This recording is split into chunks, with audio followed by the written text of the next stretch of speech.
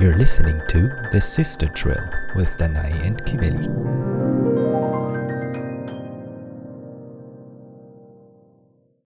Hi everybody and welcome back to The Sister Drill. I'm Kiveli. And I'm Danae. And today's episode is going to be all about fighting. Mainly our fights and how we fought when we were younger, and whether we're fighting today, or one could even say that we're fighting or more disagreeing, kind of the evolution of our fights, some of our, I would say, most tragic fights, and how we now kind of have found a way to deal with it, and I would say fight in a way that's extremely constructive and kind of avoid most fights to start with. So before we get into all of this, I was actually trying to remember. Should we say what we disagreed on? Oh, yes, we should. You're very, yes, right. Okay, yeah. First, very on topic with the theme. Yes. Let's start with what we disagreed on this week. Okay, so my thing is a bit of a story. I want to get into it just for a minute. Okay. So basically, there were two situations this week where we disagreed on the... You're looking at me so shocked. I don't remember. Where we disagreed on the timing of when to do... an email / phone call, okay, in order to resolve a situation that was there. There were two independent situations, and in both cases, I was on the side of let's do it as fast as possible, because they were both a little bit like uncomfortable situations, a bit crucial situations. And I said, let's get this done as quickly as possible. Let's try to call. If we don't reach anybody, let's write an email or a message or whatever to get it done. And in both situations, I mean, Kiveli is generally on the more in the camp of doing it a bit later, or in general waiting for the phone call, like for the discussion, rather than the email. But in both situations, we were then contacted by the other person, and the thing that we were scared of, let's say, had happened, because the thing had already happened and we didn't catch them in time. No, yesterday as well. No, because that situation has not resolved itself yet, and that was actually the one that I wanted to say about. Well, basically, the main. Just to finish this little fight, which I mean, it wasn't a fight, but this is something that we disagree on quite a lot. It's actually the same thing that I wanted to say. Oh, wow. I only had a different situation in mind that was quite similar. No, basically the main disagreement comes from the fact that I prefer when there is like a more uncomfortable thing to be asked, maybe because it is something we hadn't communicated before, or a kind of urgent situation that has risen unexpectedly. I'm usually a fan of communicating this on the phone or somehow verbally with a direct connection, because I feel that when you talk to people and you have their direct reaction, it's much more natural, and I find it also easier to then talk about uncomfortable or, as I said, like things that are not 100% easy breezy. I kind of find it easier when you have them on the phone. The tone of your voice also conveys information and emotion, and I prefer to maybe wait, 10, 12 hours, or maybe wait one day to kind of get the chance to do it on the phone, rather than kind of directly write a message and do it a bit less personally and kind of risk certain emotions being lost in translation. I prefer waiting this 24-hour period and then calling. But in this situation, the whole thing was that we needed to catch that person before someone else did, and we didn't.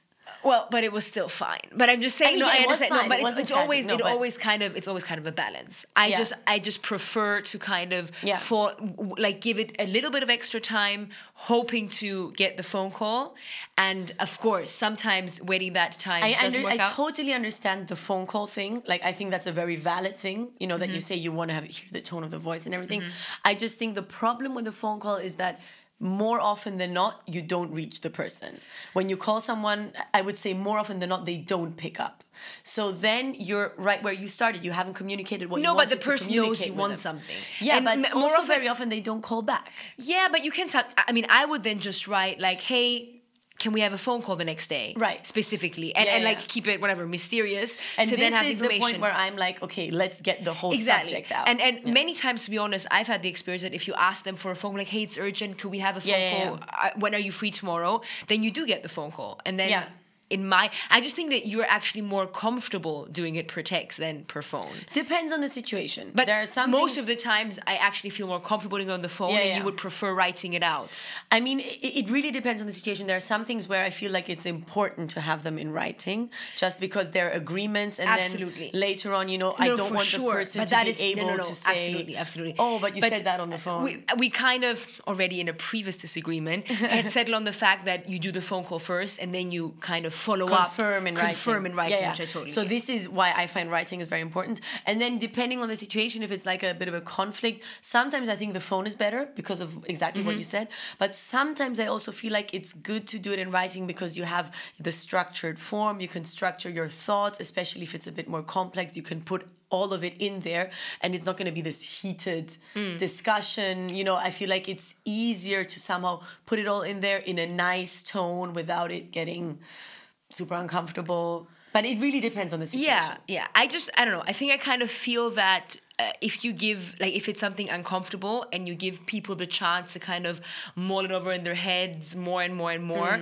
people tend to get, I would say, more combative in the time before they reply, rather than if you talk to them immediately. Because if you talk to them immediately, people are far, I would say, more reluctant to be kind of mean or somehow unkind to someone's face I understand. than in writing. Yeah. So that's why I prefer the kind of face-to-face verbal communication. Anyway. All right. Okay, so what I was thinking of when I was structuring this episode is that I was trying to remember how we used to fight, or what we used to fight about when we were really young. And I have to say that I kind of was like blanking or spacing on the way we used to fight up until we were maybe like 7 and 11, 6 and 10, like these first years.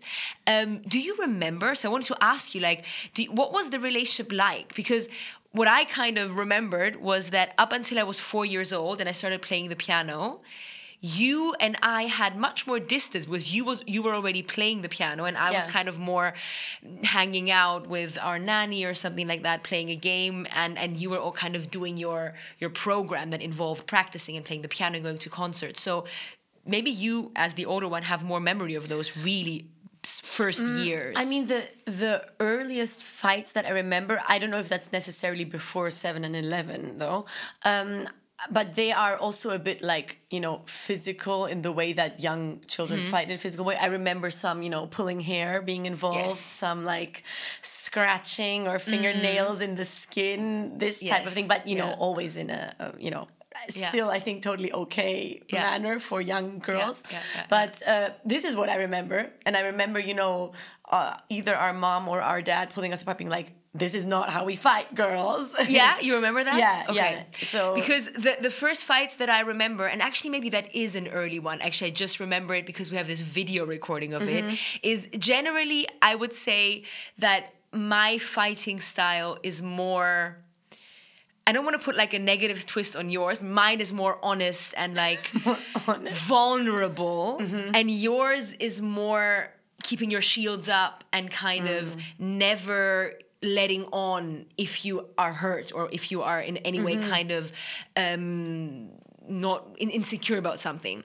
So I remember many times that the situation was that we would kind of fight about something or have a disagreement, and then I would kind of officially be sad about it, and I would be like, no, I don't want to talk to you anymore, I'm sad, and I would like go and make a point out of walking by myself, very, very dramatically and playing by myself somewhere, and you would always pretend like nothing happened. You would be like, no, everything is okay, and I'm like, no, nothing is okay. And I would be like actually, show my hurt, and you would be like kind of very pretending to be, I assume, like very okay with it. Do you remember that? I mean, I know which video you're talking about because it's like a family home video that we have.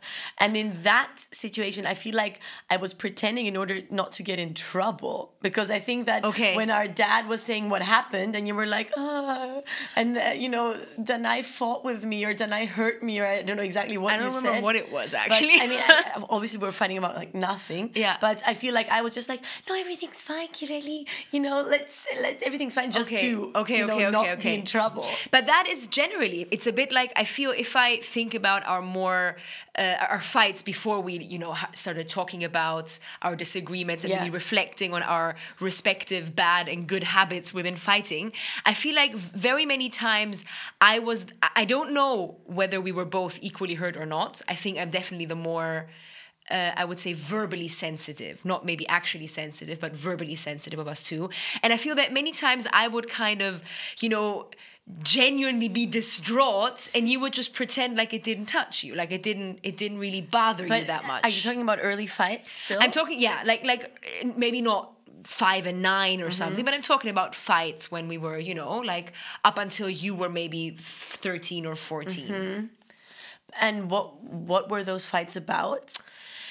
About anything, like generally I just feel like you could switch gears so quickly. I mean, that's something that you generally have. Yeah, for sure. We would have had this disagreement or something, and things would have been said, and I would be like, traumatized for about an hour, and you would just like switch gears, and I would like, wait, what? Hang on.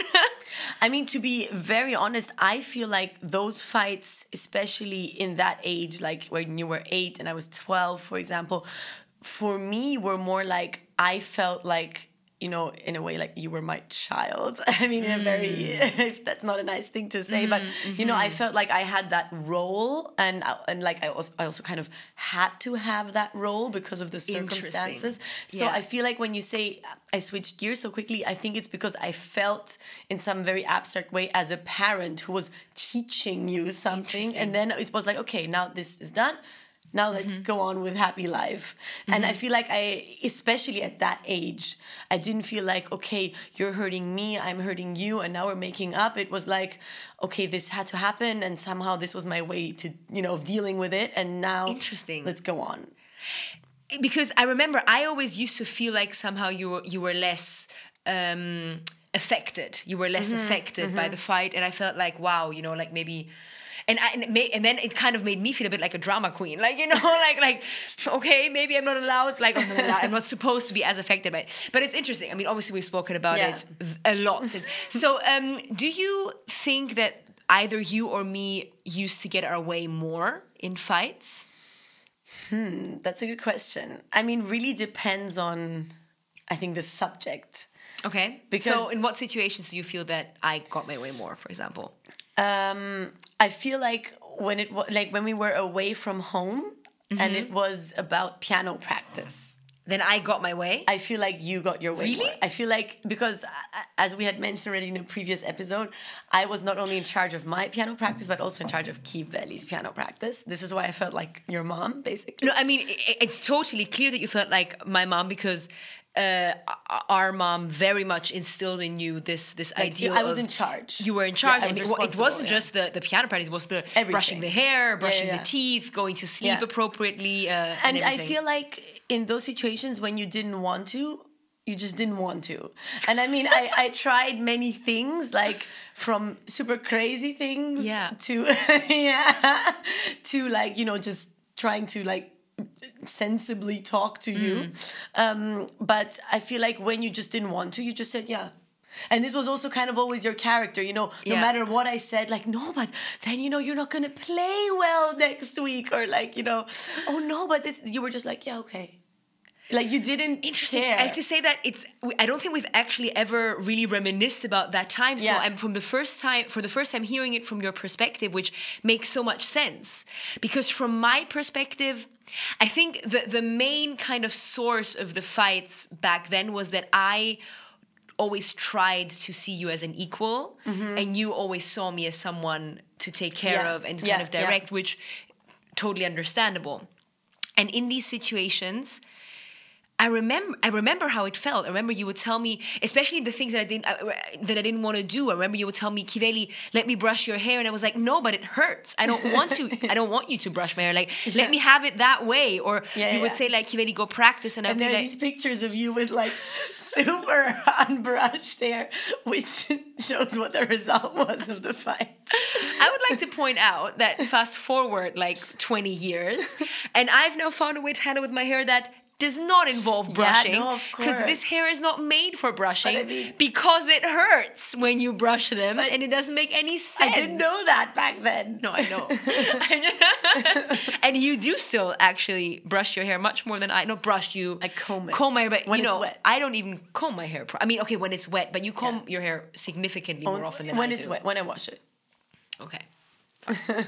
So I remember that.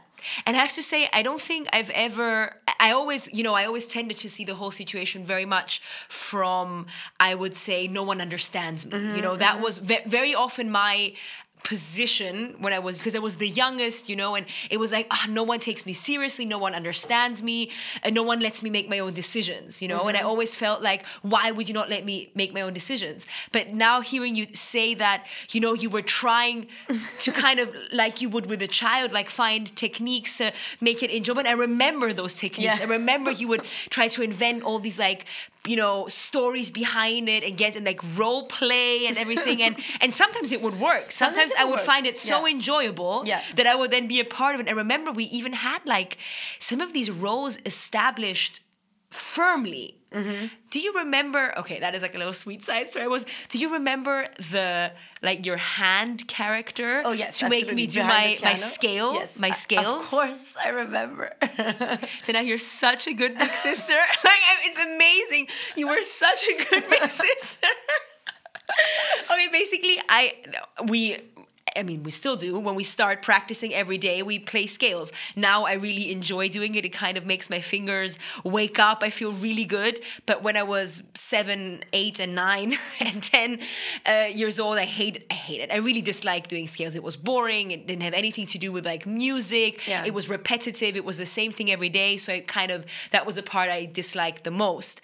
And I remember you kind of invented this character of the scale hand or something, and you would kind of hide behind. At that point, we didn't even have a grand piano. It was only an upright. We only had our upright piano, and I remember you would kind of go behind the piano and like just have that hand up and like make that like high voice that would kind of interact with me. And now we do this thing, and now maybe try to play it a bit better, and now maybe play it one more time, and now the right hand. And I loved it, and I remember I loved it so much that every time I wanted to do scales, I was like, okay, but only if Danae does the hand. Only with the hand. And then every time you would have to do the hand. Wow. That was the one, but I also had some crazy things that, I don't know if you remember this, but the voice, which Oh was like the negative side of the hand character, which was like, I think, you weren't doing something that I thought you should do, and then I just pretended that the deep voice took over, and I was like, "You have to do it." I remember it. Of course, yeah, I remember as well. Completely insane. and at the beginning, you were actually, I don't know if you remember. In the beginning, you were obviously scared, and you were like, "Okay." And at the end of the day, I don't know if you like took up all your courage or if you were thinking about it all the time, but you came to me and you said, "Danae, I know that this voice is like you're pretending." You said like, "I know that this is not real." And I was like, yeah, okay, it's not. I remember that. Yeah. Okay. Interesting. Yeah. I totally forgotten about that kind of aspect of it. And it's super cool actually to hear from you that it was like out of love from your side. Because I think it's very easy as the younger sibling and generally to kind of always feel misunderstood. Because in a way, there is also some validity to the perspective of why don't you let me make my own mistakes? Yeah, of course, yeah. And I get that in this situation you kind of felt you were not allowed to let me make my own mistakes. But nevertheless, like, all these things that you tried, I do remember that I was also sometimes quite exasperating, like as a person. But it was, the reason why I was so exasperating is because I really always felt like I didn't have the freedom to make my own choices. Yeah. We're talking about like literally when most children don't have the freedom to make their own choices, I mean, like literally brushing your teeth, yes or no, putting on your pajamas, yes or no, because Kiveli liked to sleep in her regular day clothes. These kind of choices we're talking about right now. Yeah, no, basically it was washing your face. No, here was the main thing. What I disliked is and it's something I dislike doing to this day. And the clothes and the teeth were just metaphors or symbols for this main thing. Is I disliked doing something because someone told me I had to do it. You know, or because it was a habit. Like because doing something because it is the way most people do it never was a good enough explanation to me.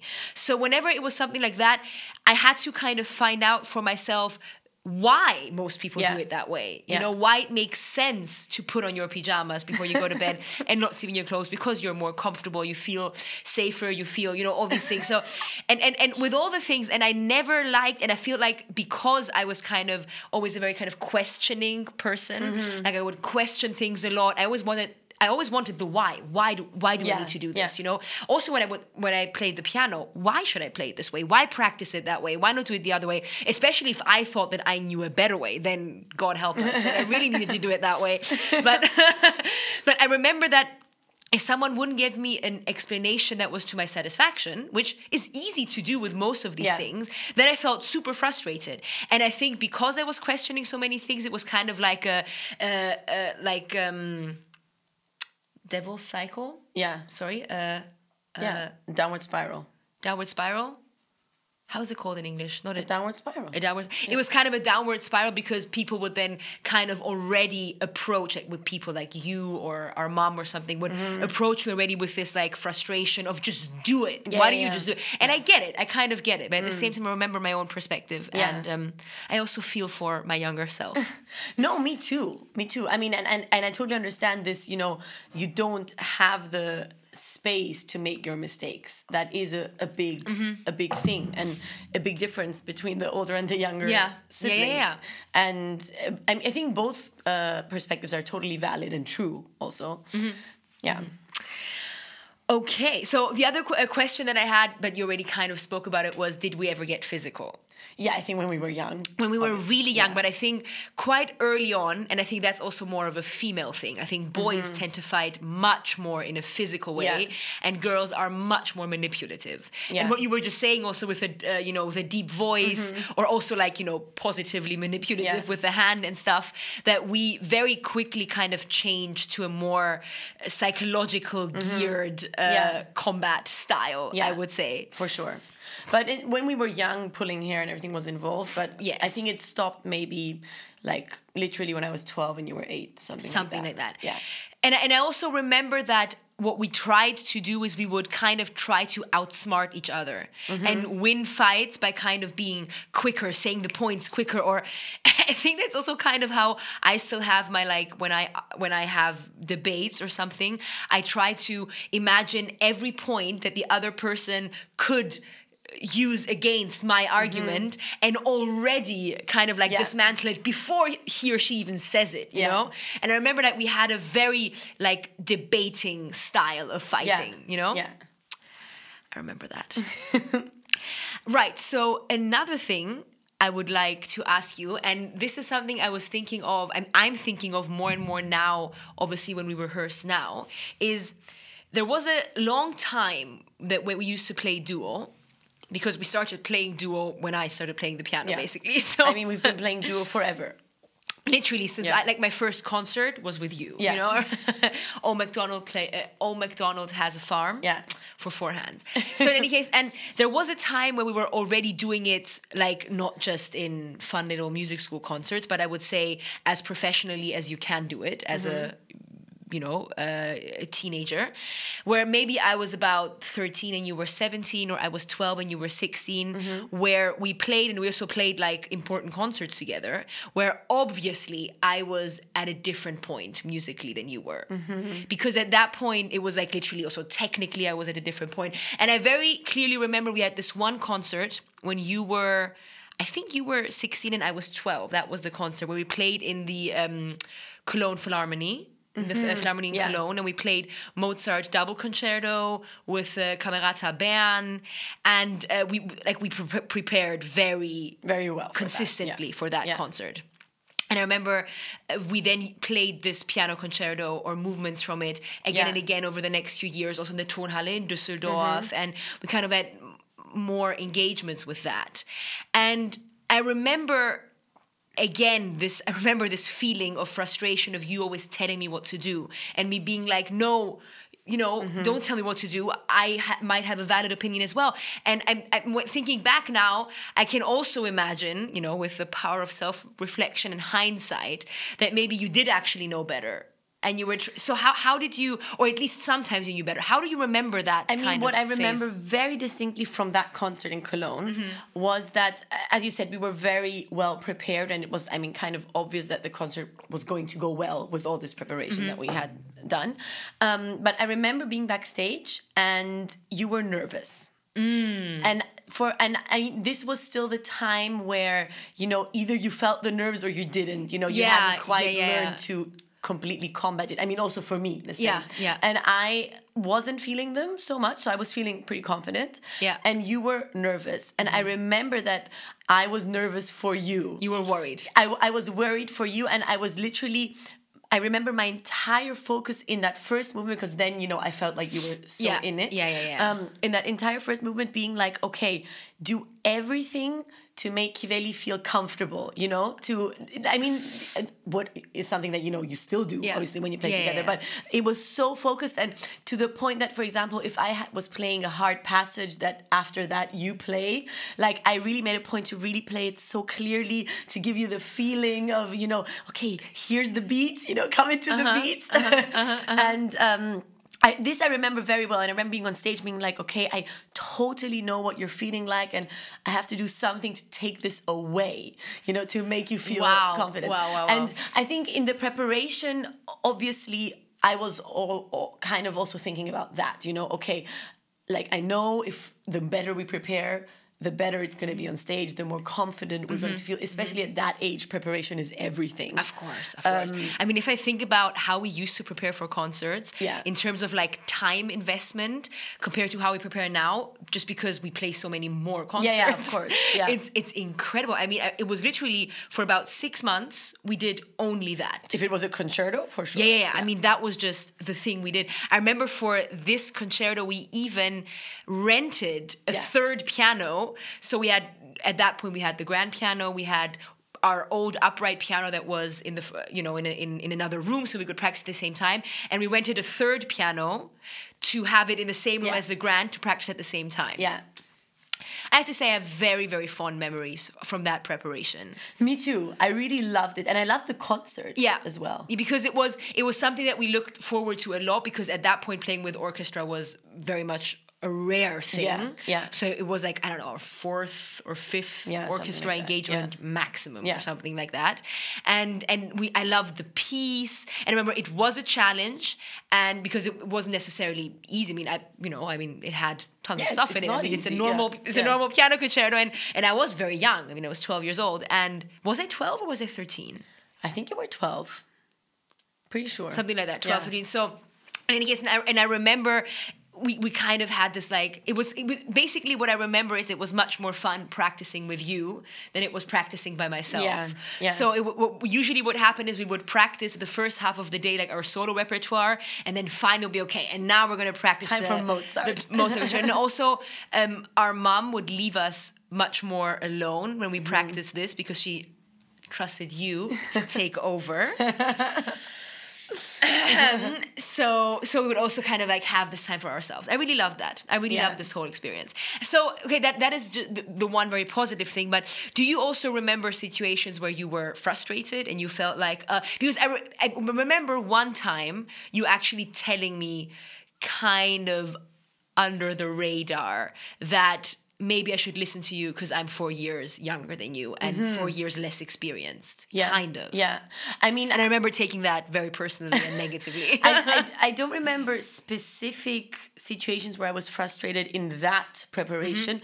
I do remember generally, like in our duo journey, that there were situations where I was really feeling like either you wanted to, brush through it quickly and not work on it. And I was like, we really need to work on this. And that was frustrating, for sure.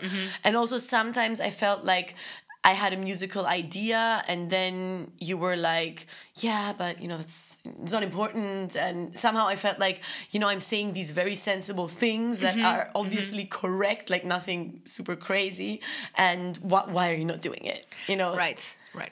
I also remember like some epic, in hindsight, kind of rehearsal sessions where we would try to, like, again, like the female way of doing it, kind of get our fighting points out musically. Oh, yeah. So, and I mean, it's ridiculous. I mean, that is, of course, teenagers, puberty, kind of trying to prove yourself. Like, I remember, like, things would be, like, how sometimes you play a note and I play the same note, so I have to, like, take away my finger quicker. Yeah. Or for example, you start a phrase and I end it. But if, of course, I end it playing the note too loud, your phrase kind of starts sounding unmusical because you've suddenly got that accent where no accent belongs, like things like that. And then, like, we would try to kind of ruin the phrase of the other person. Or if we disagreed on something, like whether it was supposed to be a shortly articulated note or a long one, and then, like, if you wanted it your way, I was like totally exaggerating and making it sound horrible. Absolutely. Or the one that was in charge of the pedal. All the power, the una corda or not, the left, the right pedal, like all of it. It was quite fun. I mean, I would say that was the period where we hadn't really yet become old enough to reflect on how to fight in a way that is constructive and kind of solution oriented.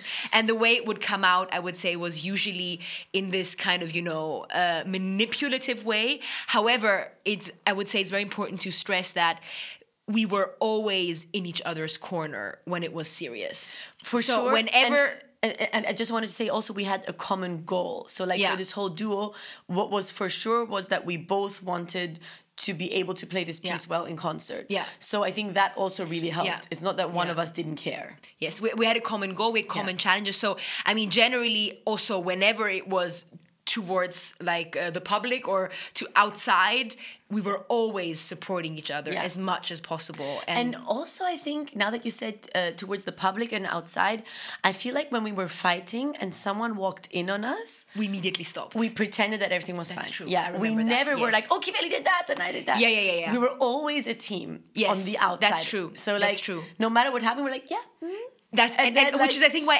everyone thought we never fought. Yeah, like, and then most the door closed, we were like... That's totally true. That's true. We were also, like, even, like, towards our mother. Like, even when our mother would come in, we would pretend we were not fighting. Yeah. And kind of immediately, like, put that front and then, like... So basically what I was saying, then I was... Yeah. That's true. That's true, yes. Yeah. Okay. So, what I want to talk about now is basically our biggest fight, which in my view, I mean, we can talk about, like, the climax of that phase and the pinnacle of our biggest fight. Also before a duo concert. Well, I mean, we play duo concerts a lot, so that's why a lot of it happens in that realm. But I want to talk about, like, I would say the very important and natural reason why there was this big phase of maybe about 2 years where we were not particularly positive towards each other. And I want to talk about it more because I think it's very relevant for also our listeners and maybe siblings amongst our listeners, that I think it's a necessary step. Yeah. Especially for close siblings. And that is, of course, that as you guys have already heard, most of the fights kind of had at its root this kind of dysfunction of you as the older sister trying to tell me what to do and trying to kind of guide me in the right direction, and me kind of trying to be as independent as I could and trying to form my own personality and my own kind of values that I found important and my own strategies to cope with things in life. And I think with us, it was also kind of made more extreme by the fact that I did idolize you in a way that maybe was too much. I had put you up on a pedestal that was miles high, and I idolized you in a way that I really tried to emulate your character for a very long time. And I really tried to be who you were, like in everything, not just how good you were in school or how well you were practicing, whatever, but I tried to, kind of assimilate to your way of being with boys, of being in a group. Like I thought, okay, you were very extrovert, so I had to be very extrovert, you were kind of laughing a lot and a very positive person, so I had to laugh a lot and be a positive person. And there came a point when I was about, I would say 21 or something like that. A bit older even, 22, 23. Yeah. So almost actually quite late, where But 23 was when we stopped fighting. Exactly. So yeah. actually 21, 22. There came a point where basically I remember I was like having these, I started thinking to myself quite in a dramatic way, I don't know who I am. Because who I am is who I think you are, Yeah. And this point, and of course, I mean, it wasn't that extreme, but in these moments, everything seems like, and kind of my world came crashing down, and I thought to myself, this is not okay, and also I continuously also felt maybe too much, not taken seriously by you, not being seen as an equal. Like whenever we would have like conversations or whatever fights or disagreements at that point, it would always end up in a way where I would then take a step back and be like, okay, maybe you know better, and you would explain things to me. At least that's how it felt. Yeah. So maybe like explain how you felt before like that phase. Did you feel that there's some truth to that, or was it all in my head or something like that? Well, in that time building up to that before explosion. we actually before, because I mean that explosion happened because we had been kind of distancing from each other gradually more and more. Because what I want to say is that leading up to that explosion, what I felt was a big like distancing. Yeah. And this is what for me was so strange, because I felt like for however long it was, maybe a year or 1.5 years, I was the only one reaching out. I was the only one like asking about things. I was the only one wanting to talk. And sometimes I would get replies like days later, which I know is not the way you reply. Like no one could fool me. And this is what I found super strange. And also I remember having this feeling of being like exhausted, like whenever we saw each other and we started talking and I felt this huge wall, I was just like, this is exhausting. And I'm sure that many things played into that also. And for a part of that time I was also pregnant, so I was just generally probably exhausted. But I was just feeling like at that point, and especially towards the end, like I have no energy for this anymore. Do you, I mean, we've spoken about it also, but also that to kind of reconfirm it, do you feel that before I kind of, through this whole phase, asserted my independence and my kind of value as an equal, that you did see me as an equal? So wait, we're talking about when I was like 24, right? Something there, like 24, 25.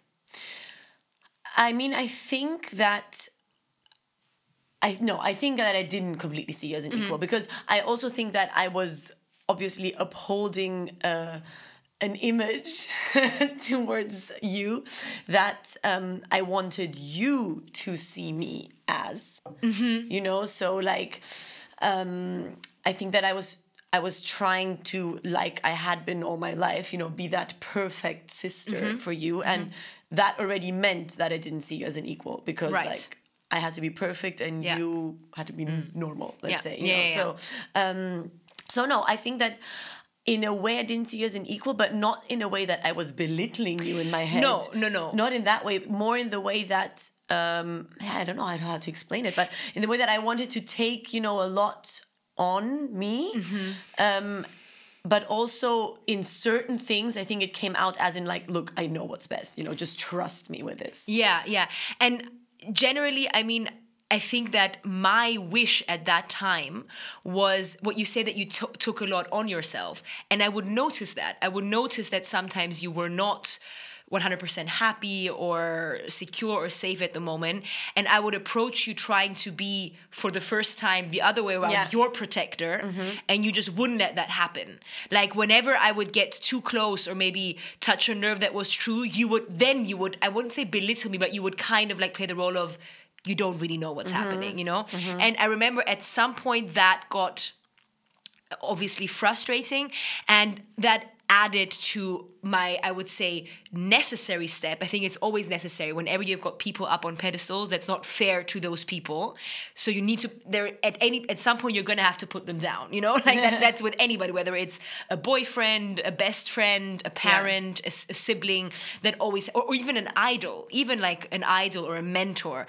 People are human, so it's never good to put them up on pedestals. So the point where at some point I would have had to taken you down off that pedestal was coming this one way or another. Yeah. So what ended up happening is, with this kind of realization on my part, where I started understanding that I had never really given myself the chance to examine who I want to be, you know, but very much who I thought you were, and that kind of had become my template of who I needed to be. And as we've even established, it wasn't even who you were, but it was even that perfect image that you felt you had to create for my sake and for everyone else's sake. So it was like kind of this really, I would say like, it wasn't realistic. Dissatisfying situation for me, where I was trying to be someone who didn't exist. Yeah, exactly. It was completely unattainable. So that was, I would say, the starting point, where it wasn't even that I consciously said, okay, now I'm going to have to distance myself. Yeah. But what basically started happening is, whenever I would encounter situations where I felt even the slightest bit, you know, not being seen as an equal by you, like in situations where it wasn't even what was happening. Like, you know, at that point, of course, this thing had become a huge building, I would say, like pressure pot in my head, kind of more and more and more. And I started distancing myself from you.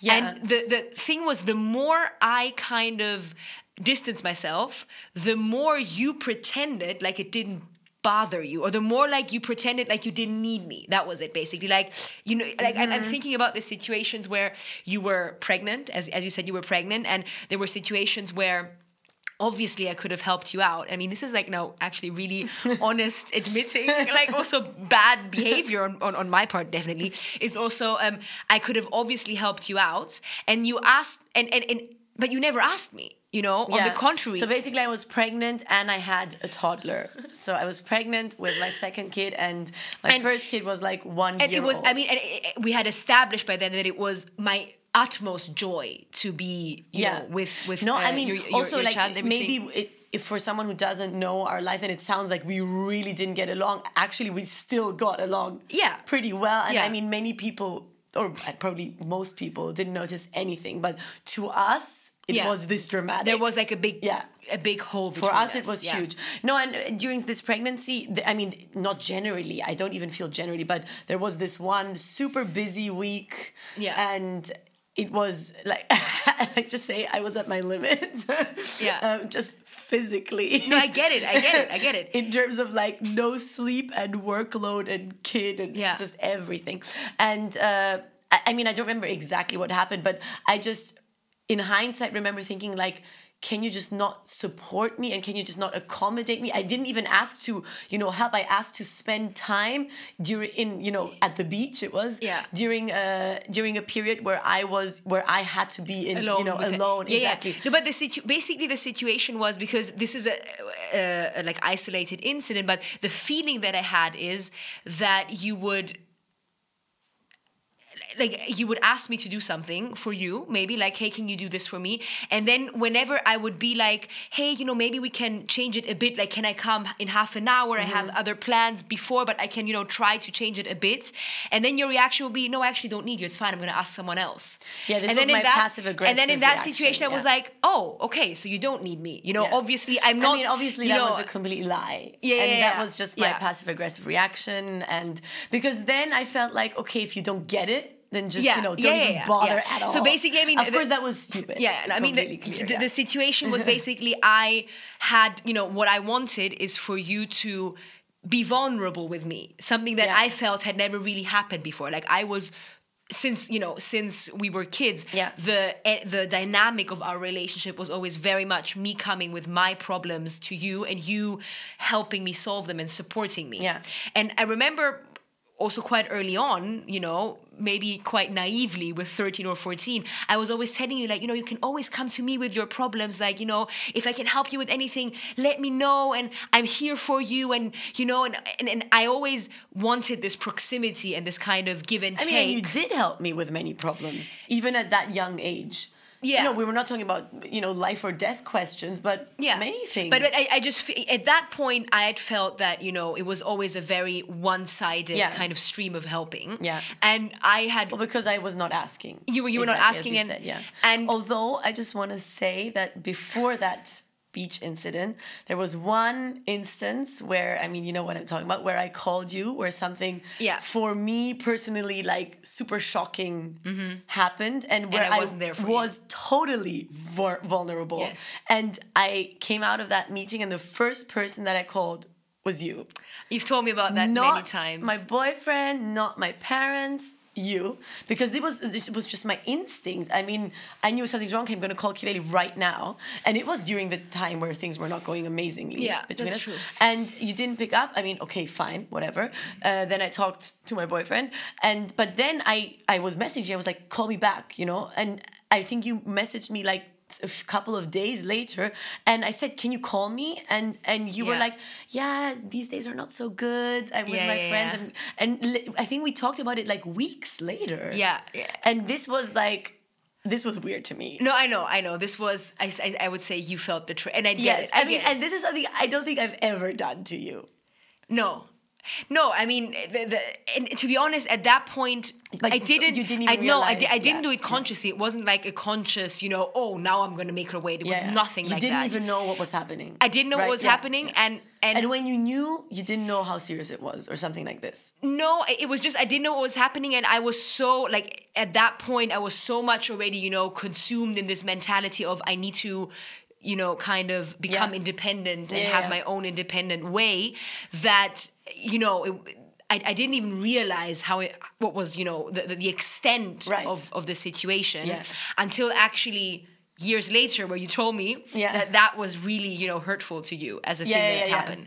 So, and, you know, I've already apologized, but I'm so sorry I wasn't there for you because I realized that it was a very, you know, very intense thing for sure in that situation. Now I would just message you, I'm super vulnerable right now, call me now. Exactly, yeah. So, okay, so now I'm crying. I would say let's now find ourselves now at the scene of our most spectacular fight.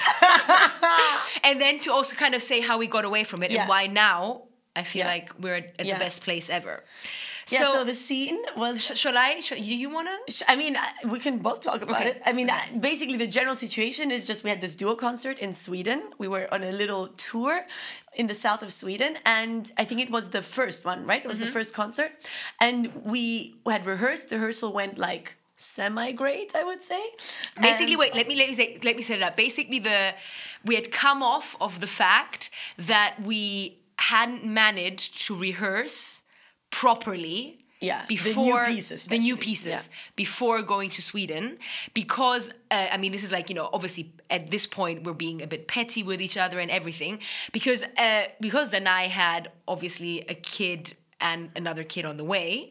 At that point, whenever we were rehearsing, I would always come to your place, and it would always be like I would accommodate whenever you've got time, which was totally fine. And that one time I'd said like, hey, it's really difficult for me. Can you come? And you said, no, I cannot come. I'm sorry, I cannot come. And I'm like, I've come every single time.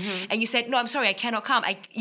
Then we won't rehearse. And I remember feeling like, okay, so obviously, and I already felt like. But in my defense, it wasn't like I was chilling at home. Like I actually couldn't come. You know, I know, but I had rehearsals. And the situation is, I actually couldn't really come either. It would have been so. I mean, I think it was actually impossible for both of us. But we at this point, I think we would have either, you know, found a way to a crazy midnight situation, and we would have, one of us would have been happy to do it, or we'd just been like, hey, you know, it's not possible. Don't worry, it'll be fine. But the way this phone call had ended, it was kind of like, you know, it was weird. Yeah. So then we flew to Sweden. We were rehearsing. We were already, you know, kind of having to rehearse in a very concentrated and focused manner, and the rehearsal was already loaded with like, pressure and not that much positivity. Not pressure for the concert, but like pressure against each other. Yeah, exactly. So we knew that the concert was going to be fine. I think none of us was really worried about the concert. No. It was just that we were so annoyed with each other. Yeah. I mean, the rehearsal was what Kiveli described before, with musical nagging all the way. Everything. And so then we were backstage, and it was this final hour before the concert, getting ready, and we got into the usual discussion, and you said everything that you also said before, you don't see me as an equal, you always want to teach me something when we fight, and I also told you, like, I'm exhausted, I cannot talk about this, and I remember, this is what I remember most, I said, let's talk about this again after, I've given birth, because right now I have no energy for this. I mean, I'm just going to go ahead, you didn't say this, maybe let's talk about this again after I've given birth. No, because basically, I thought that was pretty intense. No, absolutely. No. Basically, I mean, it was in November, I think. Yeah. And you were giving birth in January, February, exactly.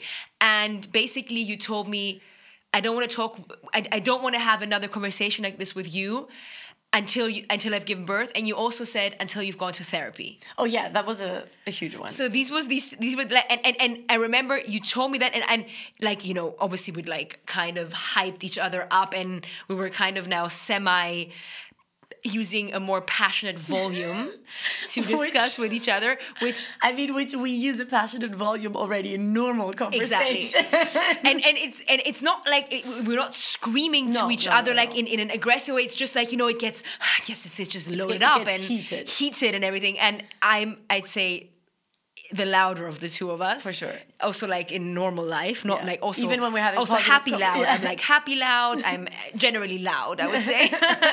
So I'm working on it, kind of. So in any case, and I remember you told me this comment. You said, Kiveli, I don't want to talk to you again until I've given birth. And then talk. Hi, we're ready for you. We're ready for you.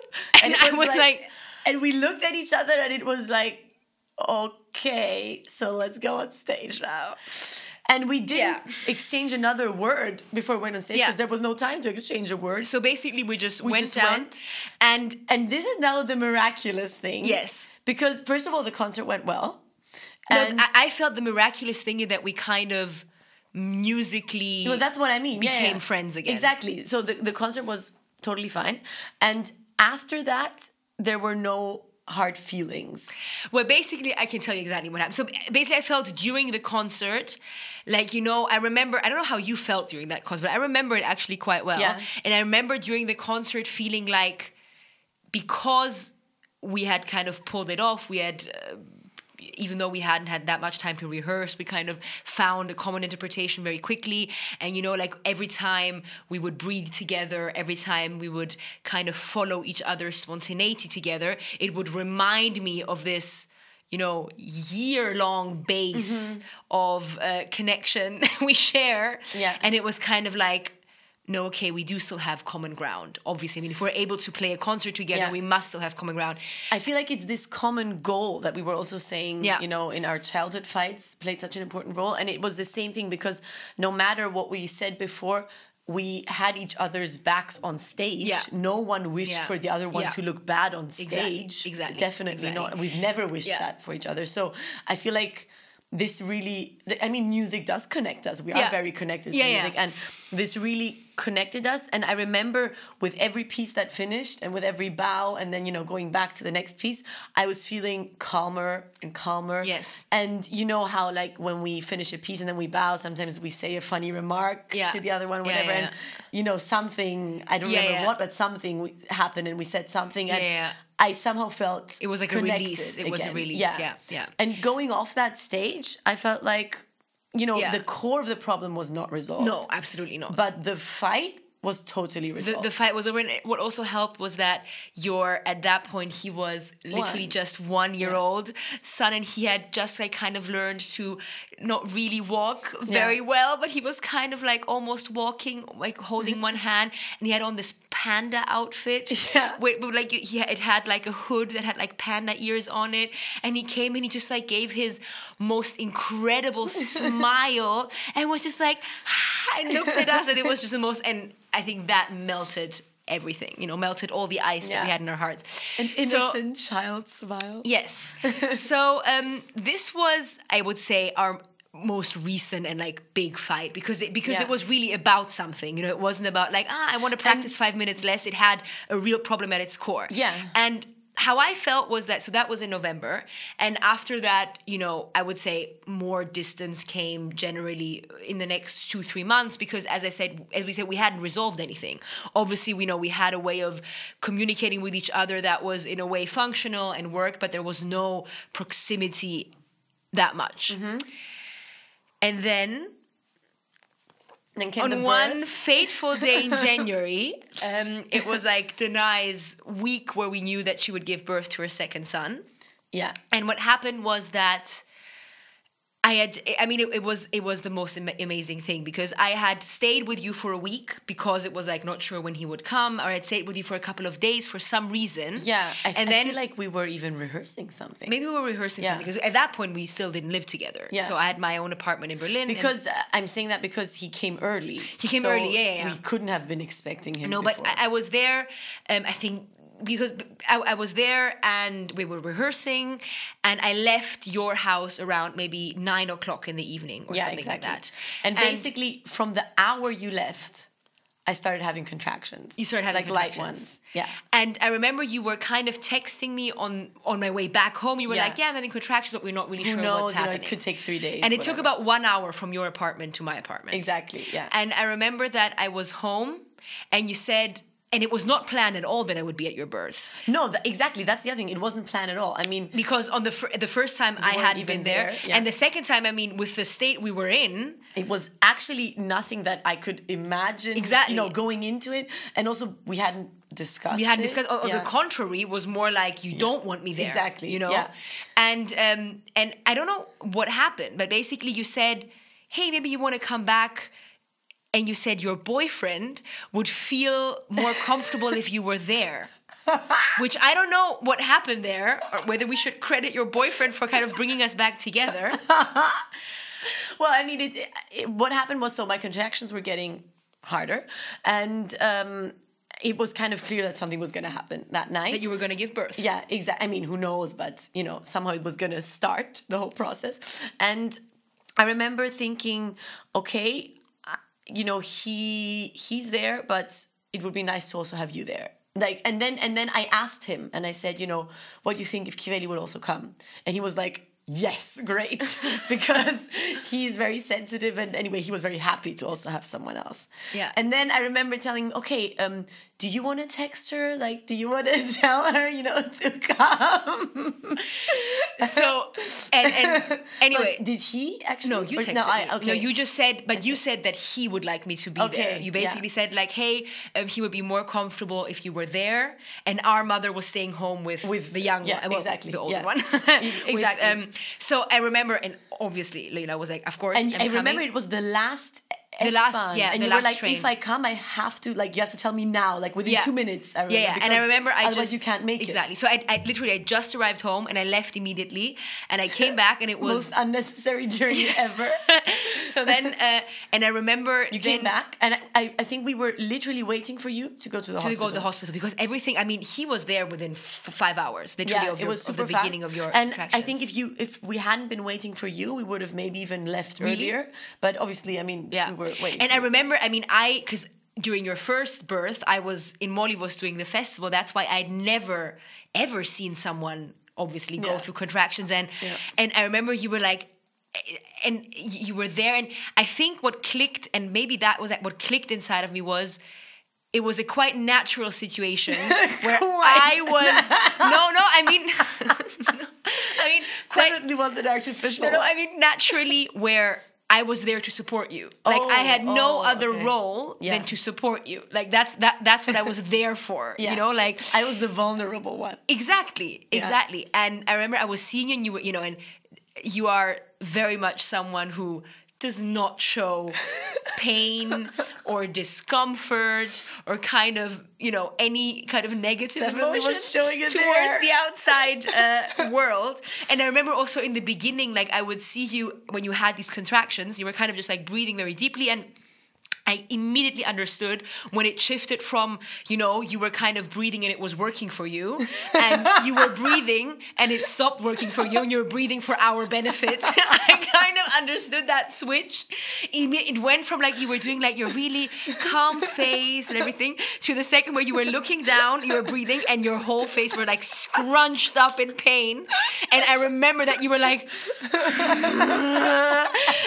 and I remember I was sitting like, Danae, it's fine. You can, be loud. It's okay. And you were like, no, I'm okay. I'm okay. And then you'll be fine again. And like and I remember this like kind of when we were in the car towards the hospital. I'm so happy that you were there. And we were like on the way to our hospital, and especially because your boyfriend is such a calm person and kind of like, keeping it all inside himself. And I was like, I wanted to be the person who said like, you don't have to keep anything. Like, this is the time to scream. But I have to say, I think for me, it actually was helpful. I know, but to like be collected. I know, but I was just seeing you like these like breaths were basically, they weren't even breaths anymore. They were kind of like earth-shattering little earthquakes within your body. What I remember is when we had made it to the hospital and we were in that birthing room or whatever, and like in between contractions, obviously you feel pretty normal, and you took a picture or something to send it to our parents or to our mom. I don't know. And I remember for that picture, I was like, posing in a cool way, like with a peace sign or something. And you were like, Danae, can you please not pose during your birth? Like, it's okay. Can you please not smile and pose for the photo? And what I remember just the most was that, I love that we're sharing your birthing history here. So I guess what I remember is that in the like last few seconds or like in the last minute, there was this tiny complication because the doctors lost your baby's heartbeat. I mean, it was actually not a complication. It was just a typical like hospital situation where they lost the monitor of the child. So nothing was wrong. No. They just didn't have the monitor So basically anymore. his head was out. But it wasn't out. No, it wasn't out. Basically like it was super close. Everything was out, but they had lost the heart, and basically they said something like, okay, if he doesn't come out with the next 2 pushes, we're going to have to use the like the suction device. Yeah, exactly. And I remember I was like looking at them like, what are you guys even talking about? And I was like, and I remember I like went down. I don't know why, but I remember it as if it were yesterday. When I was like, okay, Danae, you're gonna push now twice, super hard. You can do this, like we're gonna do it together. Use my hand, and then and actually that moment, because this is like this is getting so so intimate, but for me, this is what I was most scared about for both births, was this end period where they threaten to cut you open or do whatever. And this is what I wanted to avoid at all costs. And when the doctor was like, we're gonna have to do this now, and I was just like, and I had actually told my boyfriend, if they start talking about that, just make sure that they don't. This is what I mean. Not realistic, but and I remember looking at him and he was, so confused anyway. He was just like, okay, we can do this. And I was so happy that you were there because I felt like you were somehow the authority in the room. I'm almost crying thinking about the situation. It was and then you were, and I remember I was like pushing everything I had to like, and you were like, okay, just do it. Because you were like, you said like, I remember you said to me, it's not gonna happen. Just do it. Just push right now. It's okay. Just do this little thing. Just do this last little thing. Just push one. Just a little push. And then the funniest thing was obviously that then with like the second push, he came out like in one whoosh. And I remember, I was like, Danae, he's out. And you were like, I know. I felt that. Like, I am aware that he's out. And I was like, Danae, he's out. And I just remember I couldn't believe it. Yeah. No, it was amazing. It was incredible. And then he was, and that really bonded us. Yeah, and from that point, it was like as if this switch had shifted. Yeah. Literally, like from that point onwards, I remember everything kind of went back in sync. And it still took us 6 months and then another year to talk about what had happened. Yeah. But kind of it like shifted instantaneously. Totally. I think if you're, going through such an extreme situation together, that really is something very special. And I think it's not it is probably common that sisters are there, but it's not, the norm. Yeah. And I think that for us also, because it was like an unmedicated birth, that makes it a bit more extreme. Yeah. I think that for us, this was... It was a really beautiful thing. And I think actually now thinking about it, the reason was that I had felt what a big step it was for you to rely on me in that situation. And somehow, like, without even thinking about it consciously, like something subconsciously clicked that maybe made me feel like you do respect my opinion and, like you do. I always respected your opinion. But you know what I mean? Like, on like you, in a situation where you could have not called me, you called me, and I was there and you let me be there for you. Yeah. So, and then about, I would say 1 year later came the first lockdown. So now we're actually very close to our present situation. And I would say during that first lockdown, we had a couple of like long conversations. Or like also 100. Or like 100 conversations. But I mean, I remember specifically like some that went like way late. Yeah. Where we finally, caught up what we'd already emotionally kind of changed. And we went into every detail. We went into every detail. Yeah. So what do you think, like what came out of that in terms of like what changed within our relationship and why is it now so good? I think the fundamental thing that changed is the understanding for the other person's perspective. I felt like up to then we very much had our own perspective and felt like when there was no understanding, this is unfair, like why don't you get it? And I think that for the first time there, we really fully understood and respected and accepted the other person's perspective. Like I fully understand where you're coming from and you fully understand where I'm coming from. I think that it's very easy that when you are fighting with someone, and that's both on like a micro level and a macro level, it's very easy to kind of pretend like the other person wants something completely different than you. Like, they are just following their own goal, and that goal is definitely opposite to your own goal. Like that kind of taking that almost as a truism without really reflecting on it. And most of the times when people argue, it's kind of interesting to see because most of the times the goal is the same. And it's just they argue about how to get to that goal. Yeah. And if people would remember, as we then remember, that we actually had the same goal, which was to,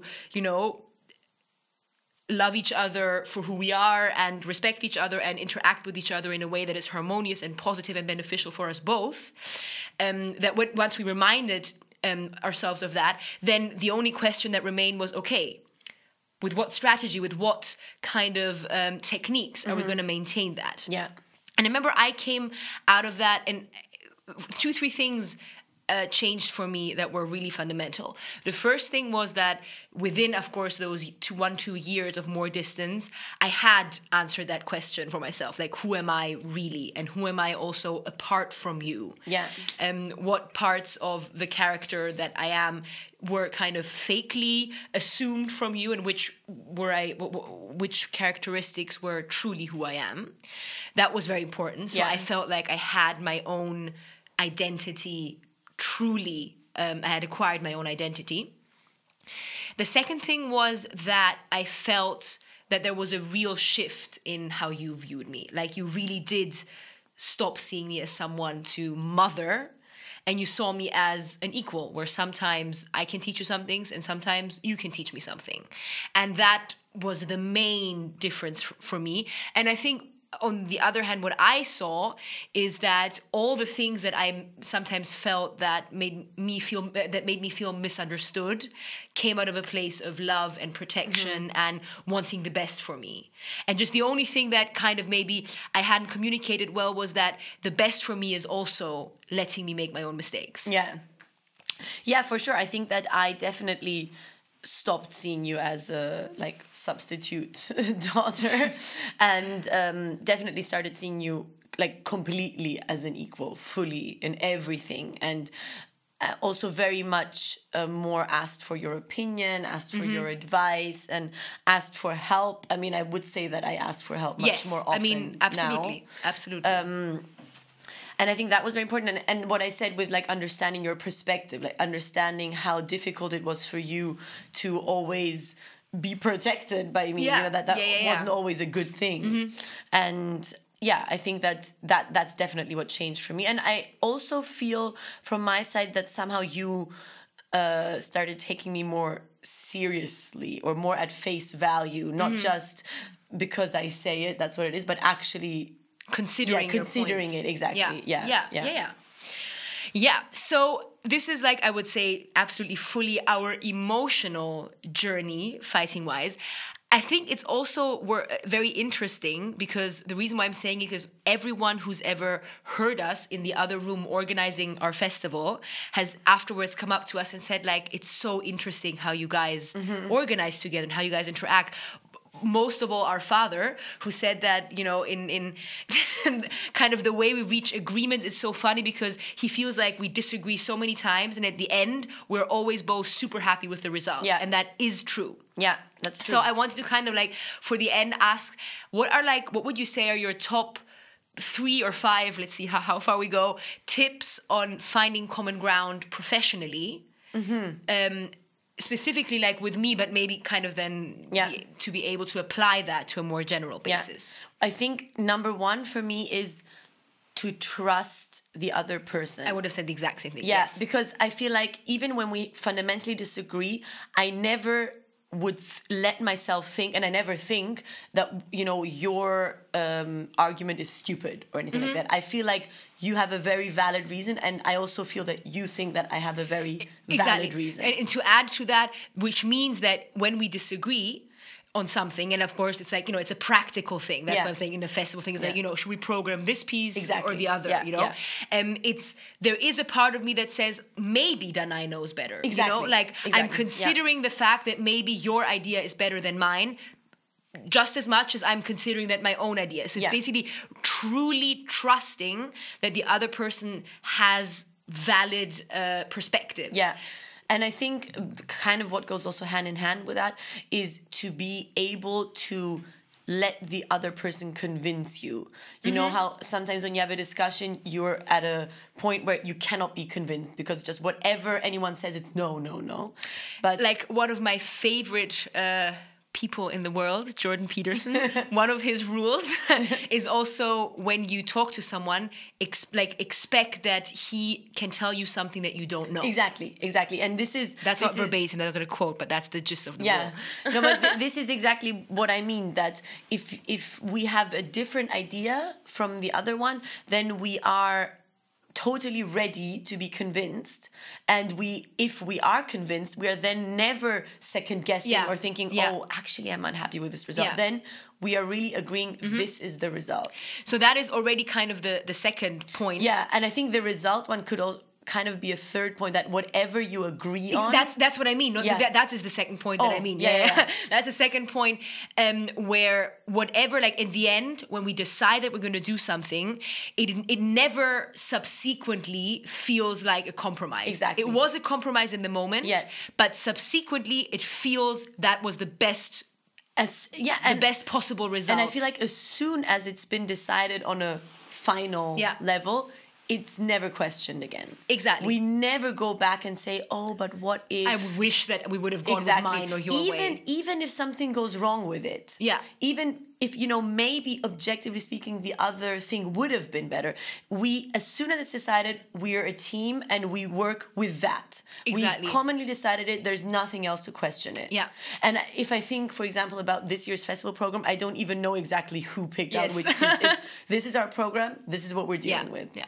Done. Then the third thing I would say is be willing and able to compromise. Yeah. That is the thing that I find is so easy with us, because we know that if we are really at opposite ends of one point, there's no question that we expect one person to move all the way to the other side. We already know, okay, we're going to find a middle ground. How about this? How about that? Like, it's immediately, we're then only disagreeing about which concessions to make rather than whether we even want to make concessions. Yeah. And I think that is so important, and of course that ties in also to the second point, and then don't view compromises as sacrifices, but view them as a success. Yeah. And that is the other thing that is so important. And maybe one more thing that comes to my mind is to not take things personally.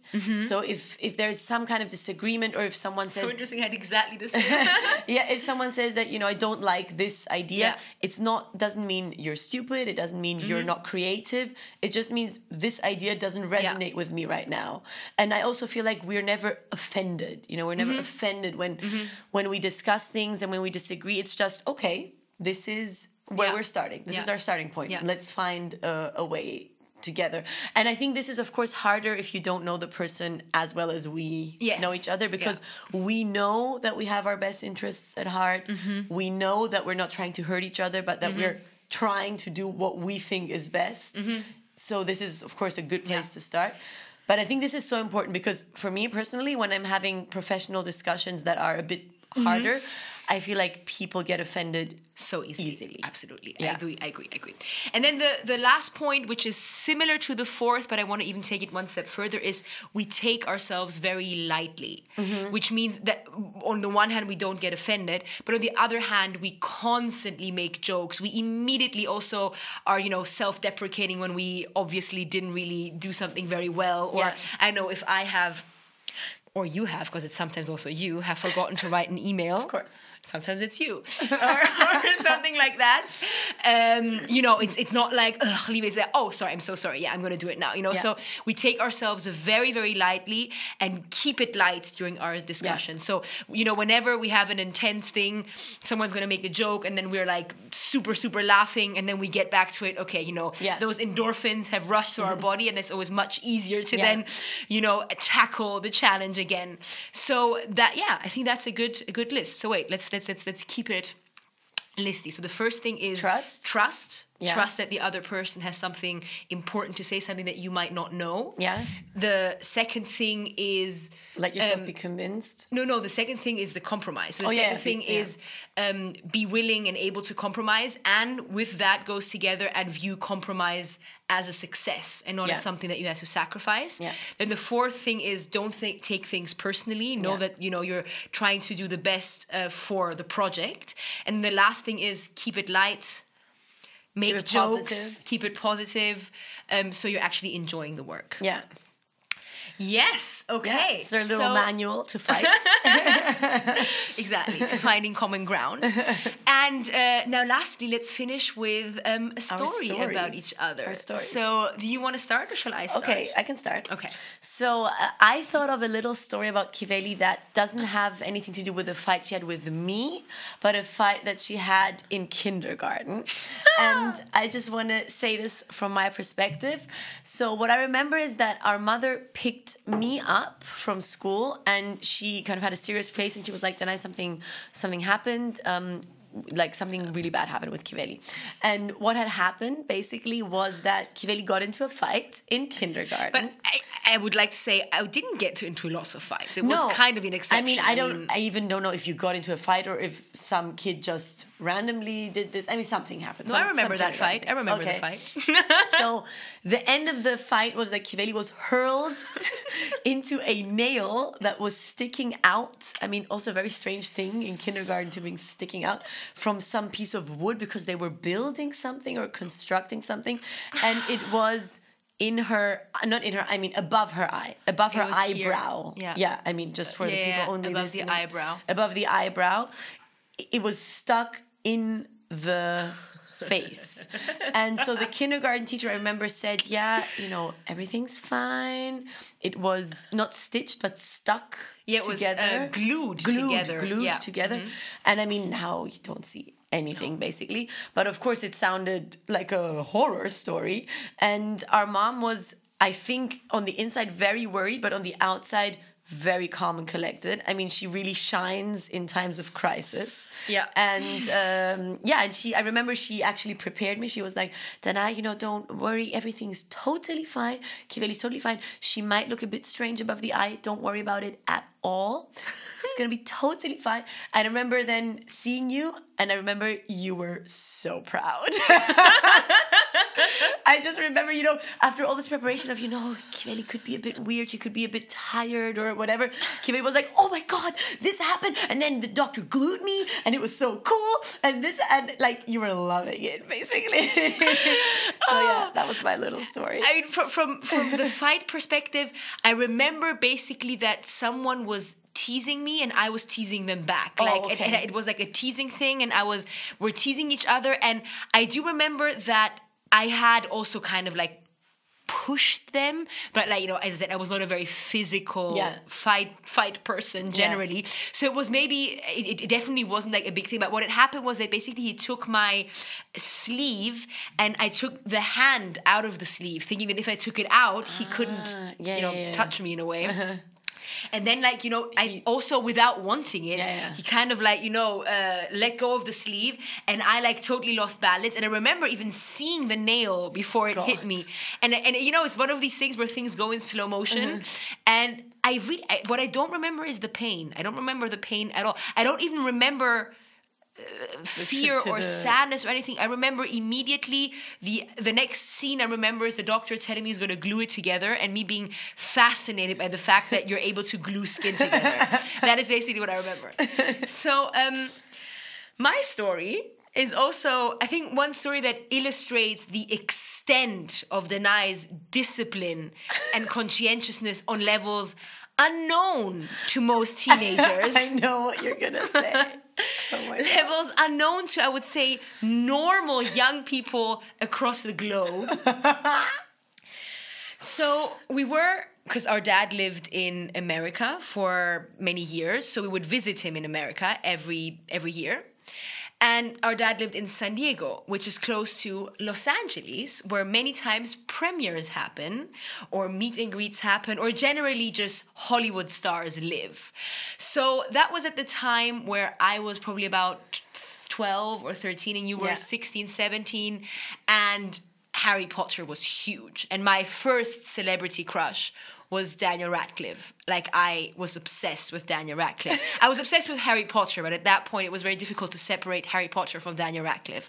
To the point where I was even thinking of sending him letters and things like that. Love it. So we were in San Diego, which is 2 hours by car from Los Angeles, and there was a premiere happening. And I found out that there was a premiere happening of I don't know which one, the 5th, the 6th, not the 7th, but there was a premiere happening, and he was going to be there.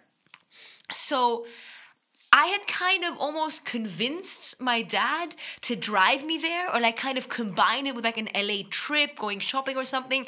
And we hadn't practiced that day yet. Now we're talking about, when I say we practiced every day. So missing one day of practice wasn't a big thing. It was literally missing one day of playing scales and etudes and practicing one movement of the piece we were, learning at that time. So I was telling Danae, let's go to LA. Daniel Radcliffe, we might see him. At that point, I was imagining that just being in LA was a guarantee of meeting him, So basically I was saying, we might see him. And then I looked at me Kiveli, come on, be reasonable. And then she just looked at me with this sense of, now I'm going to give you the comment.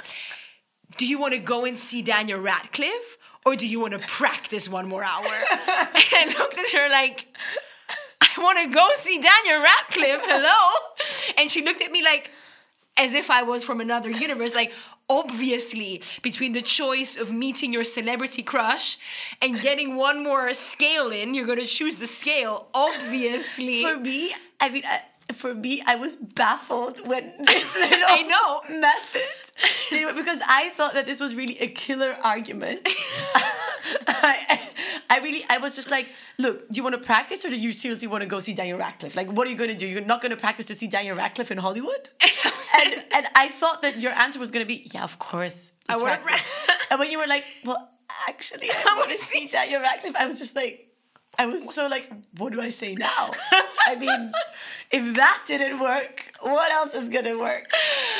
Anyway, it's one of my favorite stories about you because you were like, you thought that you just won, you know, you were like, obviously you're going to practice, right? And I thought like, what are you even talking about? Daniel Radcliffe, like my love affair with Daniel Radcliffe, it could be starting in 3 hours, okay?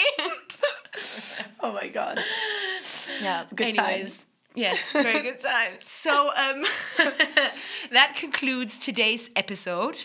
Yes. And the next episode is going to be about our musical journey. So today we actually already talked a little bit about some piano stories, but I think that, you know, we've never really very, very openly spoken about like the emotional side of our musical journey and how it felt to be super young, playing concerts very early. Basically everything connected to piano, to the performing pressure with the audience, but also what it was like for us to have this in our lives. So definitely tune in next week. And sending lots of love to all of you and see you next week. Bye. Bye.